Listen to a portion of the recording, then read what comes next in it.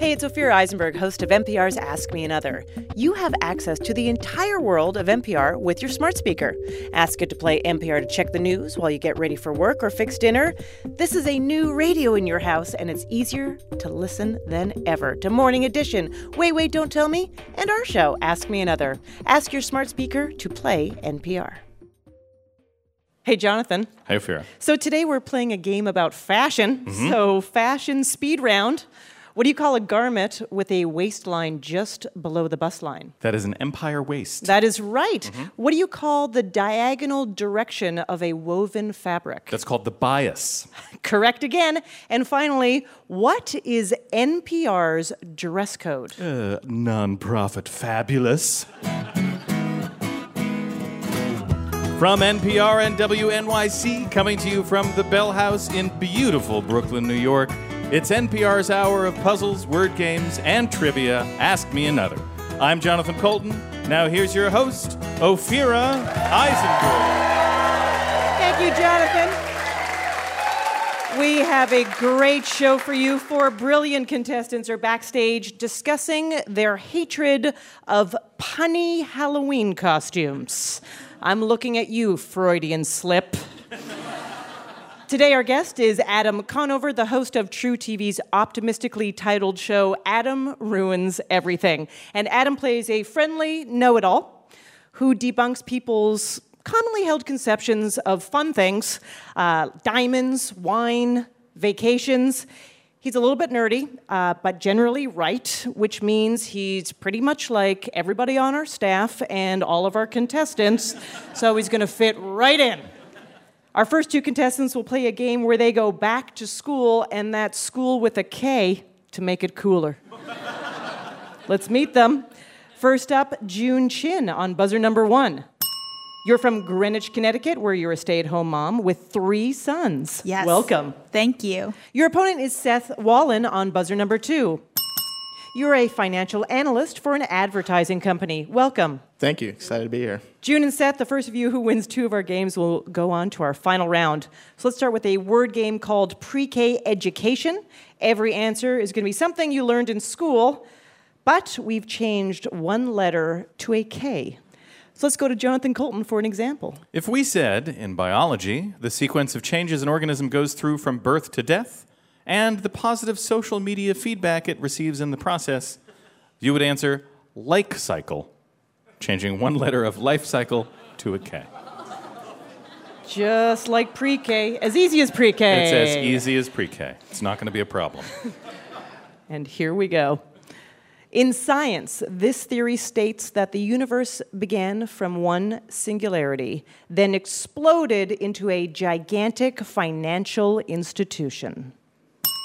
June. The Big Bank Theory. Yes, sure, that works. In 10th grade English, Chaucer wrote this 14th century collection of medieval stories about trendy, leafy, vitamin K-rich vegetables. Seth. The Canterbury Kale? You got it. And if that is not the name of a vegetarian restaurant in Brooklyn, Austin, Ann Arbor, Portland. It's a medieval themed vegetarian restaurant. It's a good idea. In world history, this monarch's version of the Bible is the most widely published book in history. And he had a cramp in his neck. June. King James Bible. Yeah, that's right. Answers King James. We wrote a clue to be nice and family friendly. That's right. In music class, it's a simple beginner's wind instrument that children can use to reseal a wine bottle. June. A recorker. That's right. Yeah.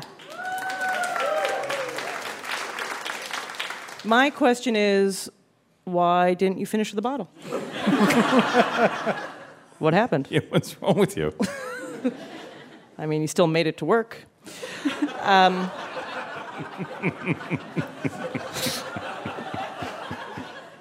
In philosophy, Plato wrote this parable about people who have never seen anything except the shadows of sweet baked goods served at birthday parties.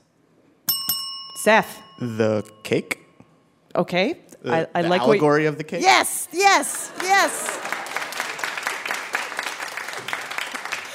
I'm glad you did that because it's hard to be like, no, we're not looking for just the cake. Although I know what you were doing. I was about to phrase it as a question, too. Yeah. That's not Right, that's when you Please don't do that. that's when you get everything deducted. That's right. In literature, this group of counterculture writers, including William Burroughs and Allen Ginsberg, had hard bird-like projections on their faces. Seth. The beaks? The Beaks is correct. This is your last clue. In language arts, this literary device provides a suggestion of things to come, specifically which eating utensil a character will use. June. Foreshadowing. Yeah, you got it. Hazuger, Art Chung, how did our contestants do? They did great in a really tough game. June, well done. You're one step closer to the final round.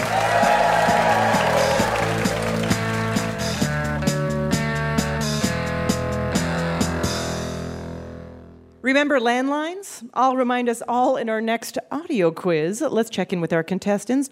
June, what are the ages of your boys? 6 3/4. He's very particular. Okay. 3.5 and a 3-month-old. 6, 3, and 3 months. Yes. Wow. Okay. Hey, you're out too. Well done. Yeah, it's for very you, exciting. huge. Yeah. Okay, so I'm raising a boy. What advice do you have for me? Bathrooms. Like, just curtain them off, or Yeah, it's more of, they really see, I feel like, the whole world as their bathroom. No, we set limits, but it's actually really good for road trips and things like that, because you can just be like, go, parks. Okay, road trips. I was like, are you opening a window? What's going on in this story? Yeah. Go. Good. Seth, for your job, you once cut a check for $6 million. Yeah. $6 million. What cost $6 million? First of all, Advertising. just anything. 30 seconds during the Super Bowl? Yeah, sure. Like, what's the biggest check you've ever written in your life? I don't think I write checks. Oh yeah. All right. How about, I Venmo people? Yeah, what's the largest amount you Venmoed with a little thing that's like pie time Yeah, or whatever? Hashtag millennial. Yeah. Let's go to your next game. Remember phones? Remember phones without caller ID. Do you remember that? Just ring, ring, hello. You didn't know anything. An adventure would begin. Well, we have an audio quiz for you, and we're opening up the Ask Me Another hotline to phone calls from TV and movie characters and musicians. I'm going to tell you what the caller ID says. We'll hear the caller say hello, and then I'll ask you a question about them. So, June, you won the last game, so you win this, and you are off to the final round. Seth, you need to win this, or you're going to have to call someone without texting them first to warn them. Here we go. Looks like our first call is coming in from the Cliffs of Insanity. Hello, you're on Ask Me Another. Hello. My name is Inigo Montoya. You killed my father. Prepare to die. What movie is that guy calling from? Seth? The Princess Bride. That's right, yep. He's a good conversation starter. Our next call is coming from the set of The Truman Show. Hello? Good morning. Oh, and in case I don't see you, good afternoon, good evening, and good night. He seemed nice. What actor was that? Seth? Jim Carrey? That is correct, yeah. Now, if I remember right, that movie was sort of warning us about reality shows. Mm-hmm. Yeah. And then... I wish to God we had listened. Our next caller is on the line from Gotham City. Hello. Well, hello, beautiful. Creepy. What Batman villain was that? June. The Joker. That is correct, yeah. Heath Ledger in The Dark Knight. Looks like Elle Driver is calling us from the hospital. Hello? Hello, Bill. What movie is she calling from? Seth. Kill Bill? Yeah, exactly. Not that you need it, but you want to specify which one it is? So is Daryl Hannah and... Oh, Volume? Yeah. Oh, I thought you meant which assassin. No, Volume. I like that. I like that, though. We just watched Blade Runner, so it's like... Yeah, right, sure. Volume 1? Yeah, right, of course. Of course, I know. We both used to be in the Deadly Viper assassination squad, right? But, yeah. I thought I recognized you. Yeah. It was time-consuming. All right. Billy Crystal is on the phone. Hello. Hi, boys. How are you? Yeah, I was just roping over there. Thought I'd mosey on over. You know, I'd never moseyed before. Hope I did it correctly. What film is he calling from? June. City Slickers. Yeah, that's right. This is your last call. This person is calling from a lecture hall. Hello.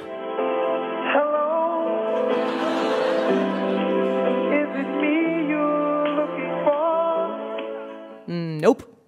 Which musician was that? Seth. Lionel Richie? You are correct. Puzaker, Art Chung, how did our contestants do? Congratulations, Seth. You won that game.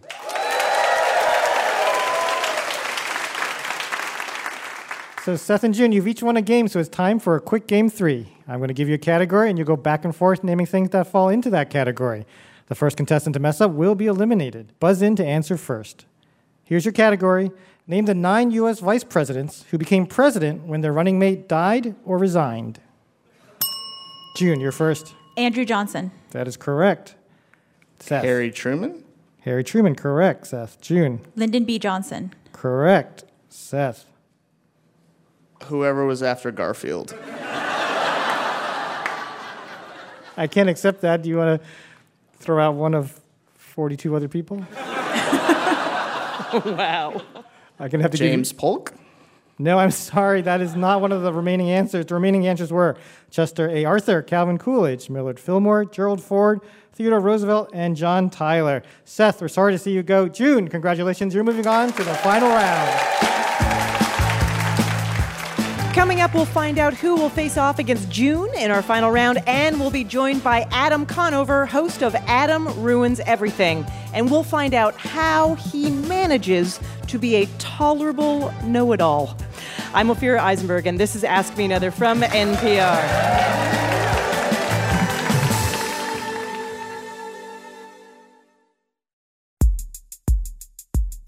A quick shout out to one of our sponsors who brings you this message, Casper, a sleep brand that offers obsessively engineered mattresses. An in-house team of engineers developed Casper's supportive memory foam so their mattresses have just the right sink and bounce. Try Casper for 100 nights risk-free in your own home, and if you don't love it, they'll pick it up and refund you everything. Get $50 towards select mattresses by visiting casper.com/another and use the promo code ANOTHER. Terms and conditions apply.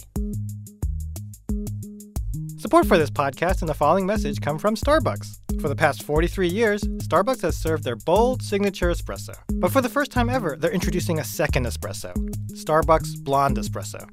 It's smooth and subtly sweet. So whatever your drink is, from a flat white to an iced Americano, try it with Starbucks Blonde Espresso. And as always, you can order ahead on your Starbucks app.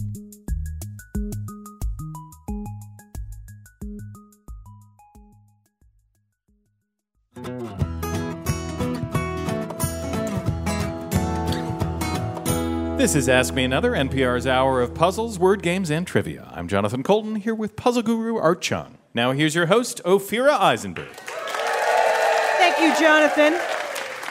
It's time to welcome our special guest. He's the creator and host of True TV's Adam Ruins Everything, and a podcast also called Adam Ruins Everything. Please welcome Adam Conover. Hello, it's wonderful to be here. Adam, This is cool. It's nice, right? Welcome to Ask Me Another. Thank you. I got to say, you seem like a happy-go-lucky guy for a guy that part. goes around ruining all the wonderful things in life, exposing the dark secrets behind wine, art, vacations, diamonds, wellness. So why is ignorance not bliss? Oh, that's a wonderful question to start with. I mean, it's one of our mottos on the show is it's always better to know. That's something that I say on the show all the time, and something that I truly believe, because even if it's momentarily uncomfortable to learn something new, something bad about the thing that you like, it gives you more power and agency in the world when you know the thing. It gives you more control over the world around you if you can understand it as it truly is. And I think that it is also more fun to know. I fundamentally believe, like the show brings the viewer. I'm also talking to a character on the show that I'm sort of enlightening about whatever the thing is. Yeah. And then we want the same process to happen to the audience watching at home, where at first it's like uncomfortable. Your gears grind a little bit to learn, like, oh no, my fish is a lie, or whatever it is. Because if you go eat, like for instance, tuna at a sushi restaurant, the vast majority of it is actually a different type of fish. That's for instance, I know someone just yelled in the crowd. It's like tilapia or high-grade cod or something or like that. Lots of different, especially white tuna is a real culprit, and it's a bummer to find that out, but it's also funny once you think about it that they're lying about all these, because I mean, what a small-time crime to be lying about what kinds of fish you're eating. And then also it's better to know, like now okay, maybe I'll avoid that, or I don't know, I ordered tuna anyway at a sushi restaurant, just now I know what I'm getting. Right. Well, you guys do a lot of fact-checking, and of course you have interviews with scientists and sociologists, and you do extended interviews on your podcast with these people. Those people, And then people probably get quite angry that they deal with these facts. What is the angriest email that you have received? Oh, God.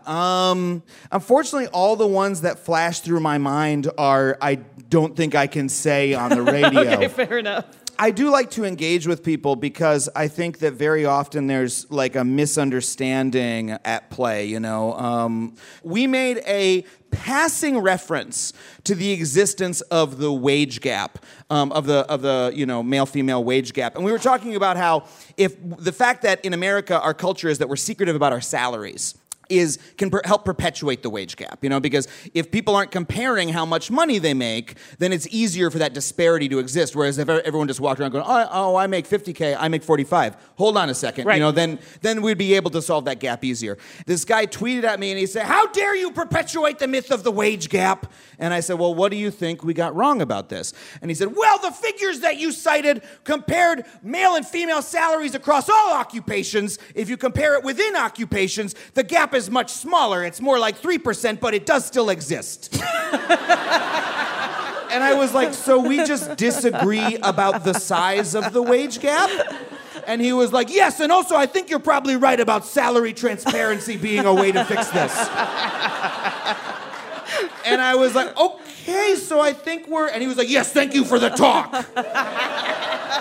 It often helps to go to people and be like, "I'm a person, you're a person. Let's talk about it a little bit." I try to do that as much as I can. Yeah.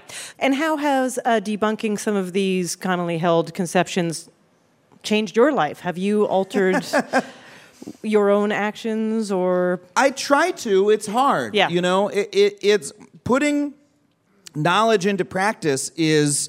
that's a whole other ball of wax. And so it's not always obvious how to do it. We talk about on the show about how the idea that you must bathe every day is, to a certain extent, a manufacture on the part of the soap industry, which sounds very silly, but it's true.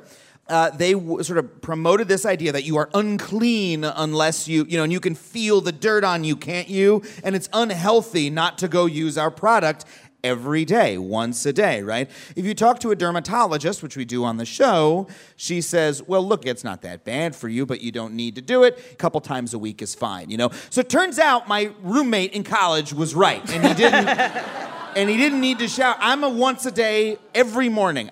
Despite knowing this truth, I still am stuck in this, in this cycle. So let me ask you this. What do you hope that your viewers do? Like, I feel like the viewers are left in this thing where you want to be empowered with this knowledge to do something. Right. Our main goal is, we feel that if you're educated on the issue, if you know more about it, you are de facto empowered. Knowledge is only the first step, so. Sure. And the show is funny. You have a great approach to this material. You grew up in a family with some serious academics, right? Your father's a marine biologist. Very good, yes. Your mother's a botanist. Yes. Your younger sister has a PhD in, I'm going to get this wrong, it's like physics. Yes, and she's currently a science journalist at the magazine Science News. Yeah. Okay, so with all of this, thoughtful, scientific academia around you, what made you go, comedian? I grew up, really loving learning and but I couldn't quite hack the reading. You know what I mean? I kind of go insane reading a book. I wanted to go to grad school in philosophy, and just nobody was like, you should. They're all like, you could. But I love I love collecting information and learning new things. I just it just turned out to sort of not be my path. But I carried that with me, and I sort of had a sense when I went into comedy that I could talk about ideas in the same way that I wanted to, in that sort of academic world. It took about 10 years of just doing comedy, before I figured out how to do it. And that's pretty much what this show is, though. Yeah. Yeah. Well, and you did a presentation that got a lot of press talking about how there is no such thing as a millennial generation. Yeah. So I ask you, who are these people walking around Brooklyn drinking rosé and eating avocado toast? Who are they? I mean, it sounds like you described like my mom, first of all. Rosé and avocado toast, that's a great afternoon for Margaret Conover. Anybody loves rosé and avocado toast. That's my point. Obviously, 18 to 30-year-olds exist, but the question is, well, we've all seen them. We've all seen them, they're impossible to ignore. They're so loud. No, it's fine. The idea of generations, people talk about it as though it's, again, some kind of division that exists in nature. That every greatest generation gave birth to a baby boomer, and every baby boomer gave birth to a Gen Xer, and every Gen Xer gave birth to a millennial. That's not at all true. These are totally arbitrary distinctions. And the question is, are the things that we say about those generations useful to us? Is that lens that we're applying useful? And is it like at all interesting or original of a thing to say? And so what we found about looking into it, what people say about millennials is the same thing they've said about every generation. Right. Younger people are obsessed with technology and selfish, and they're lazy, and they live with their parents. They've said that about, guess what? That's because they're young people. Yeah, right. Come on. Yeah. This is so obvious to everyone, That was the lightest piece I've ever done because it was, I honestly did it for a marketing conference. I had no idea it would be taped.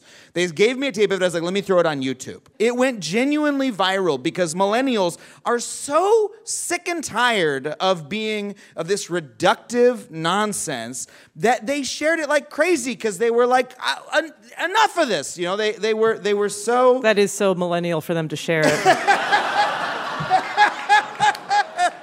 Adam, are you ready for your Ask Me Another challenge? Look, whether or not I'm ready, it's going to happen, so let's do it. All right. Adam Conover, everybody. Thank you.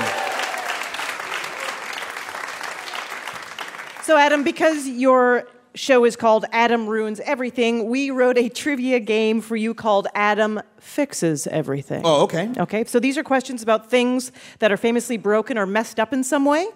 And if you do well enough, Christina Rogers from Mars, Pennsylvania, is going to win an Ask Me Another Rubik's Cube. Oh, wow. Yeah. That's really nice. Okay, here's your first question. No one knows exactly how this object was first cracked. Official reports say it was last heard in Philadelphia in 1846 during a celebration of George Washington's birthday. What is it?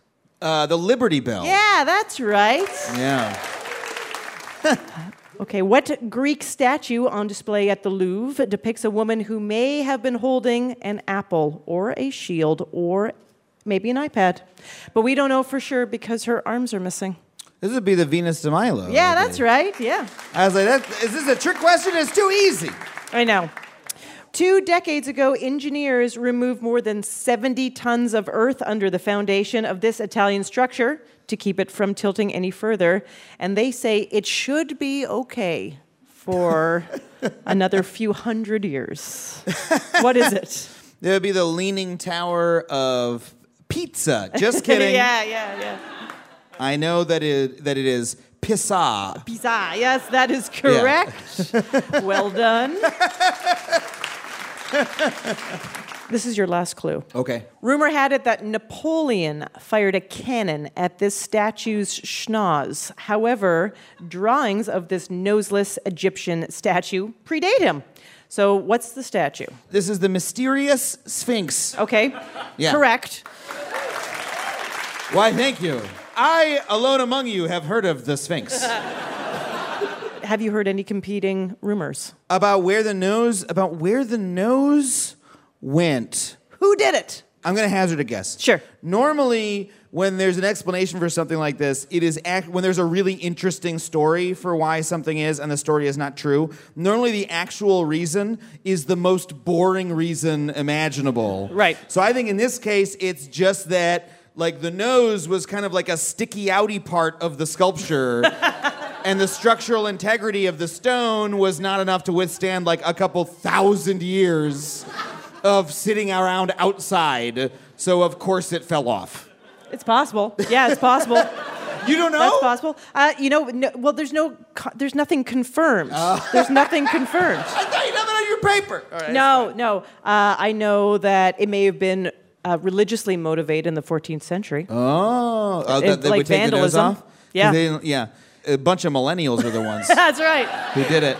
They got a bad rap. Adam, you did amazing. Congratulations. Thank you. And Christina Rogers both won Ask Me Another Rubik's Cubes.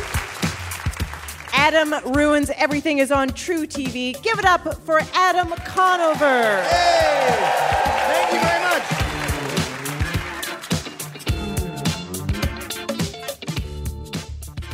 Want our next special guest to play for you? Follow Ask Me Another on Facebook and Twitter. In our next game, we imagine what would happen if Heidi Klum hosted the Scripps National Spelling Bee. As you know, in spelling bees, one word you're in, the next word you're out. Let's meet our next 2 contestants. First up, Ruchi Nanda on buzzer number 1. You were a financial consultant, but you just started business school with an aim to move into the entertainment industry. Welcome. Thanks for having me.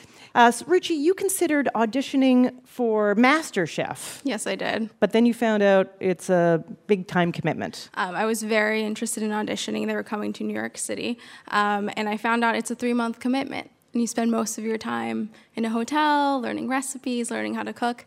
Fortunately, I've already made my tuition payment. There's no way I can leave school now. Right. So once you're locked in there, that's it. No friends, no family, no outsiders. You're doing that show. But that's also why they're so good, I guess, right? That is. That's why every single dish looks like it's restaurant quality. Mm-hmm. All right. Makes sense. I'm sorry that you're not part of it, but maybe they'll be like MasterChef part-time. Your opponent is Katie Jurina on buzzer number 2. You work in account management at a media consulting firm, and you've been trained to see advertising everywhere you look. Welcome. Thank you. Katie, you recently started making vision boards, which I love. Now, please explain for those of us who do not know what a vision board is, what it is, and why you make them. So it's kind of like what middle school girls did in their rooms, but like with a purpose. I mean, with cutting magazine things out, obviously. Didn't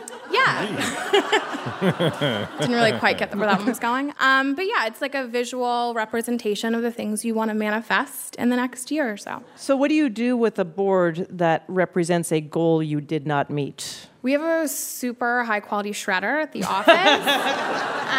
And it's like really satisfying to see everything just sort of like decimate before your eyes, much like your life over the past 6 months. So, yeah.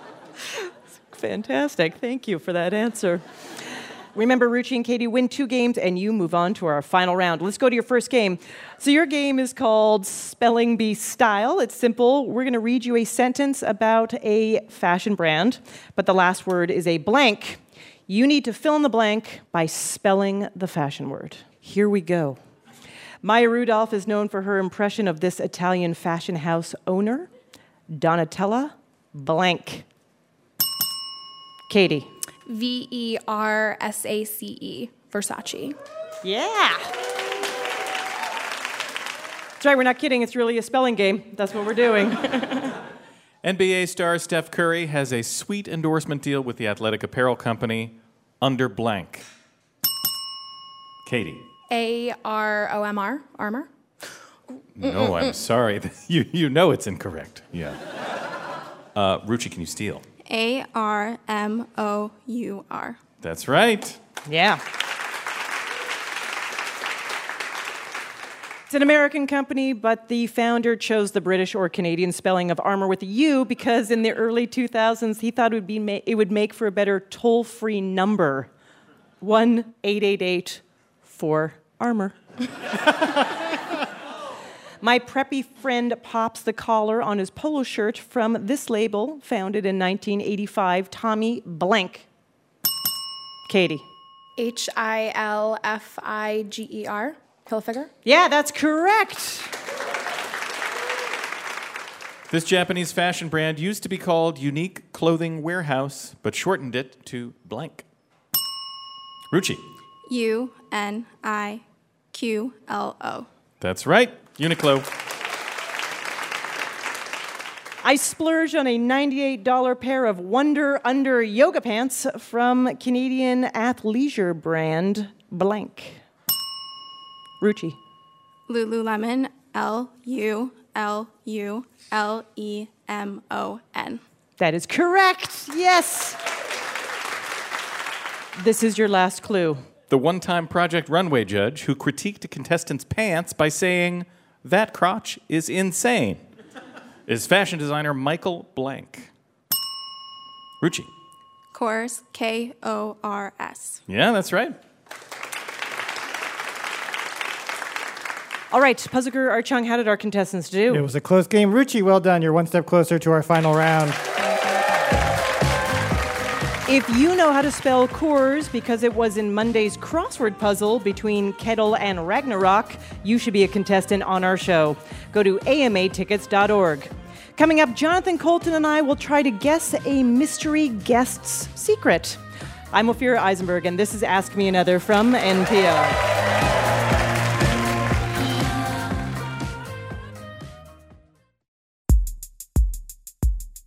Support for this NPR podcast and the following message comes from Figs, purveyors of modern medical apparel. Figs makes supremely comfortable, ridiculously soft scrubs that feature 4-way stretch and antimicrobial technology. Figs come in an array of styles and colors for men and women. And whenever you purchase a set of Figs, Figs gives to a healthcare provider in need and has donated scrubs in over 35 countries. NPR listeners can take 20% off their purchase by visiting wearfigs.com/ask. Ever get to Friday, look back on the week, and say to yourself, what just happened? I'm Sam Sanders. Check out my podcast, It's Been a Minute, where every Friday we catch up on the news and the culture of the week and try to make sense of it all. Listen on the NPR One app or wherever you get your podcast.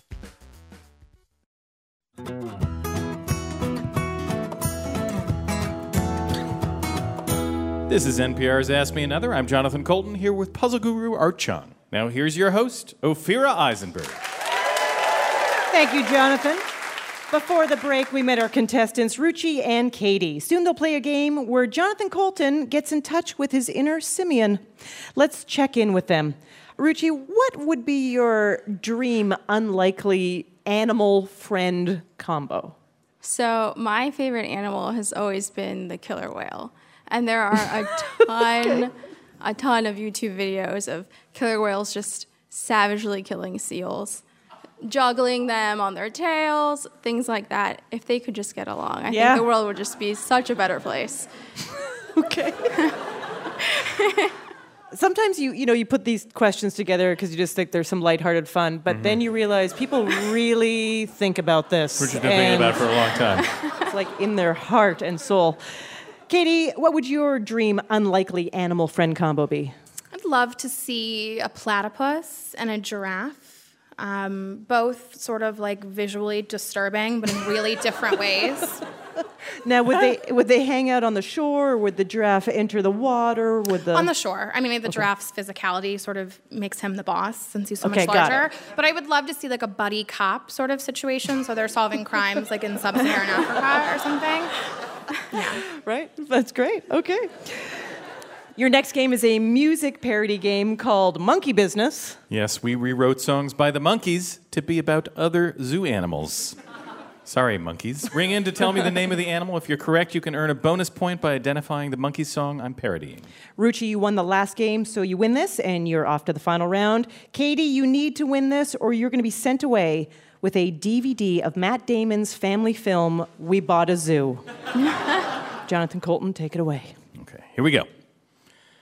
People think I'm big and bad from fairy tales, but I help the ecosystem hum. If they hear me howling, my buddy's got my back. You're never lonely when you're in a pack. Ruchi. Wolves. Wolves is correct. I'm supposed to tell you that I will accept wolf, but really we're looking for gray wolf. To which I said, what other kind of wolves even are there? Yes. Not accepted would have been she-wolf, teen wolf, hungry like a wolf. Right, not accepted. For a bonus point, can you name the original song? No. Mm-hmm. That was I'm a Believer. I'm a native of China in a place without congestion. My big paw will give the thumbs up if you answer this one question. Tell me true. Where's my bamboo? Give me bamboo. Katie. Panda. Panda is correct. For a bonus point, can you name the song? God, no. God, no. That bodes well. I was last trained to Clarkville. By the way, that was the giant panda, but we're going to accept panda. Yep. Okay, here we go. Oh, I could hide in the trees with my spots that blend with ease. I can munch on leaves that reach so high. Skinny legs that kick so strong and neck vertebrae so long. There's no mammal that's as tall as I. Katie. Giraffe. Giraffe is correct. The platypus's friend, famously. Famously. For a bonus point, can you name the original song? That would be no. Mm-hmm. Daydream Believer. Oh. Just make a note for next time. Here's your next one. You can't deny that I'm reptile royalty. I can flare my hood so you notice me. The charmers use their flutes to put me in a trance. My venom's strong enough to kill some elephants. I eat my fellow snakes. I don't know, it's in Wikipedia. Katie. Cobra? King Technically, Cobra? I have to accept it, even though what I want you to say is King Cobra, which you just said. Thank you, King Cobra. For a bonus point, can you... Nope, can't do it. I'm not your stepping stone, was that one? Here's your last clue. Here we stand, looking out's our job. We live in underground tunnels, in a gang or mob. Come visit our manor. You've probably seen us on TV. The Kalahari Desert is now where we tend to be. Ruchi. Meerkat. Meerkat is correct. This is very important, Ruchi. For a bonus point, can you name the song? No. I don't know the monkeys at all. That's fine. That's fine. That was called Theme from the Monkeys. Art Chung, how did our contestants do? Congratulations, Katie. You won that game. So you each won a game, and now it's time for a quick game 3. I'm going to have to give you a category, and you'll go back and forth naming things that fall into that category. The first contestant to mess up will be eliminated. Buzz in to answer first. Here's your category. Name the 8 produce products blended together in the original formulation of V8 juice. Ruchi, you're first. Tomato. Correct. Katie. Carrot. Carrots is correct. Ruchi. Celery. Celery, correct. Katie. Cucumber. No, I'm sorry, that's not one of the ingredients. The remaining ingredients were beets, lettuce, parsley, spinach, and watercress. Katie, I'm sorry to see you go. Ruchi, you're headed to the final round.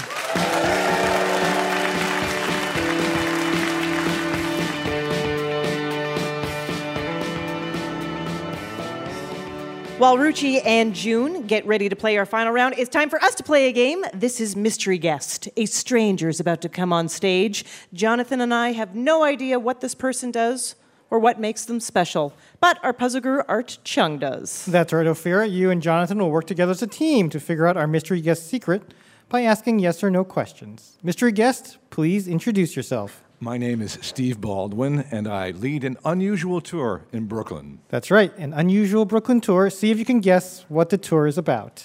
Okay, an unusual tour, and your name is Stephen Baldwin. Does your tour have anything to do with Baldwins? No. Okay. Does your tour have to do with ghosts? Nope. Does your tour take place outside? Yes. Okay. Does it have to do with nature? Yes. Okay. Oh, interesting. Okay. All right, there's not... Does it have to do primarily with flora as opposed to fauna? No. Oh, wait. Does it have to do with fauna? Yeah. Okay.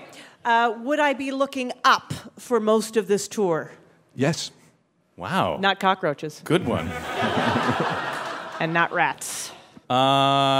Is this a tour that has to do with birds? Yes, it is. Ooh. Okay, is it one kind of bird we're dealing with? Yes. All right, well, this is good. I mean, we're in New York City. Yeah. Is it about pigeons? No. No. Okay, is it about any bird in the crow family? Nope. Is it a bird of prey? No. Well, that's it. That's it. There's 3 kinds of birds. Pigeons. Pigeon, crows, vultures. Birds of prey. There's nothing else. Exactly. Okay, all right. There's some other birds out there. Is it about a particular bird? Yes, it is. It is a bit about a particular bird. Does this bird have a distinctive call? Yes. Yes. Yeah. Very distinctive. Very distinctive. Is it about lost parrots? Yes, Parrots. It is. What? It is. What? Yeah. Wow. Well done, Ophira.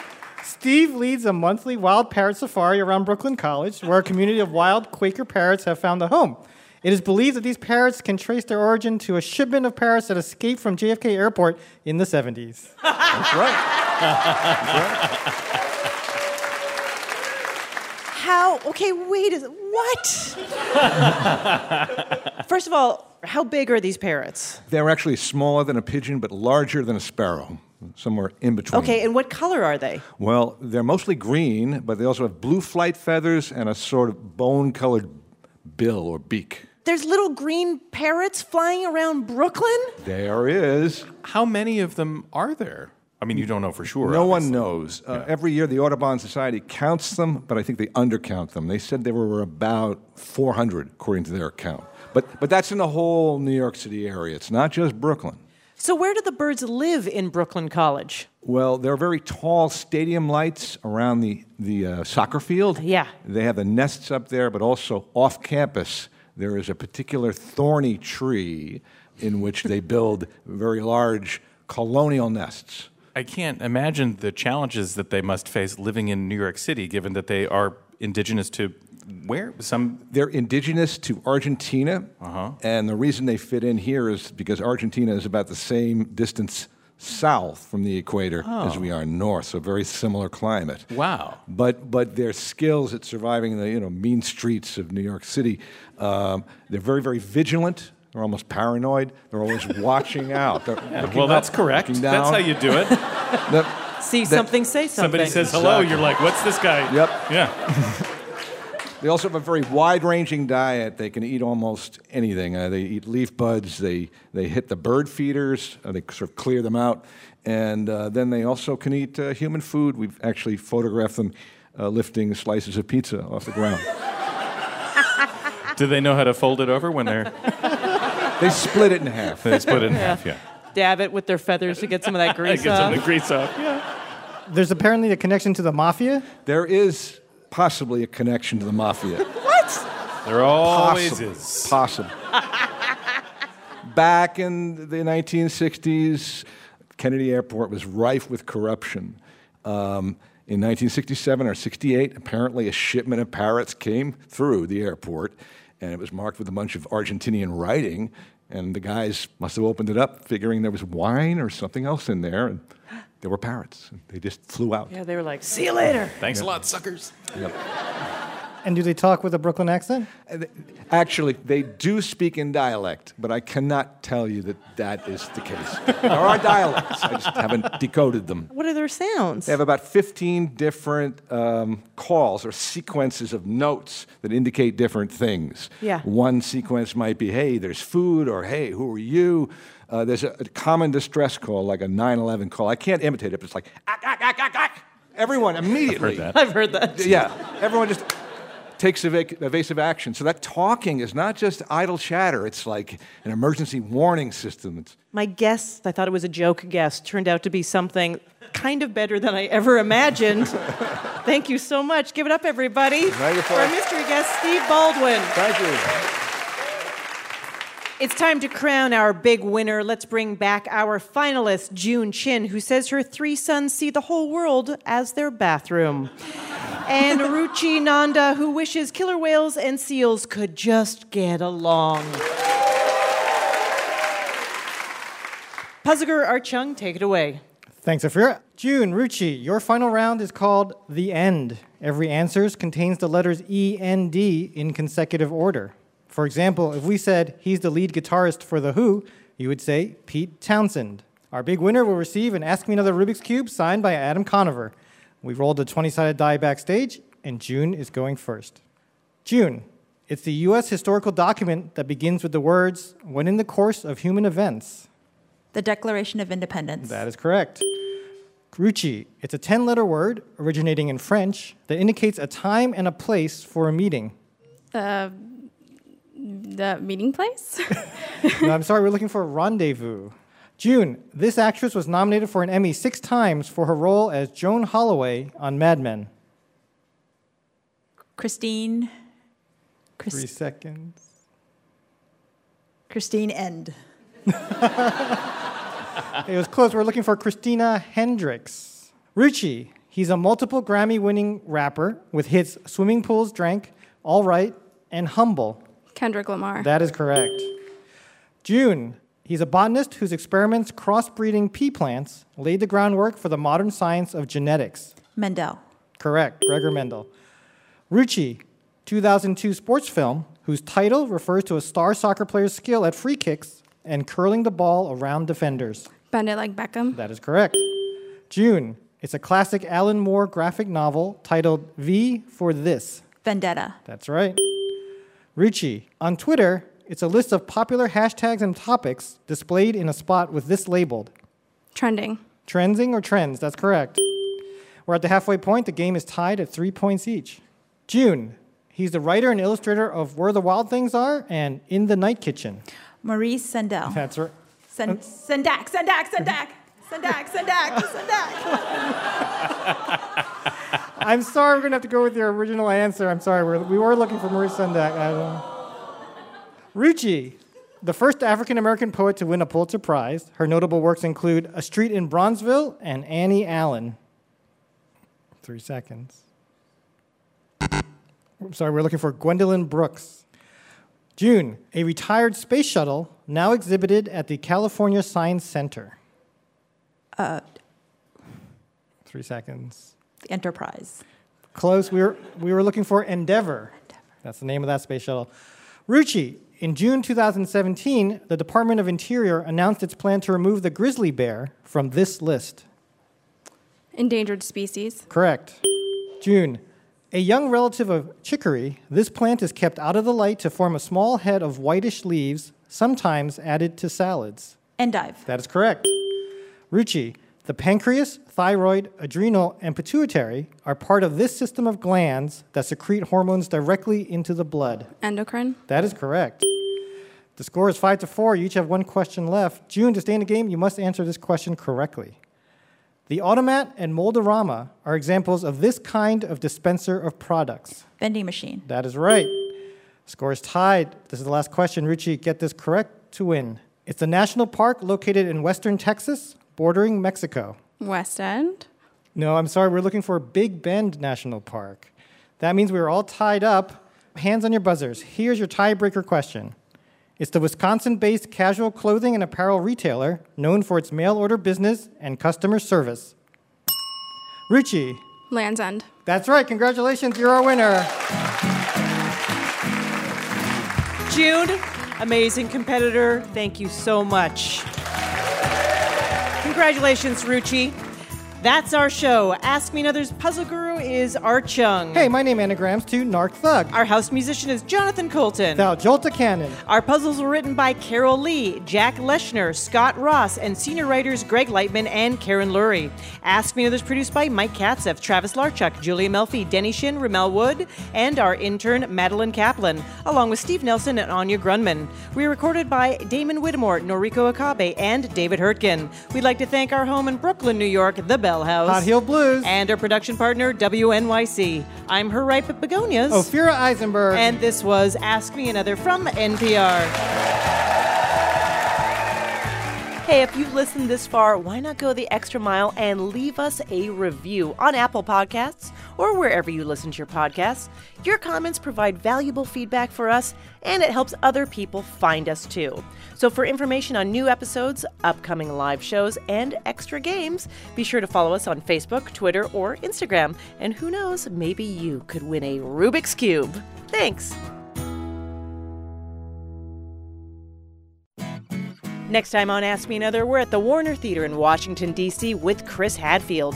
You may know him as the first Canadian astronaut to command the ISS, or from his cover of David Bowie's Space Oddity that he recorded in space. With so many accomplishments, we ask him if he ever feels alienated.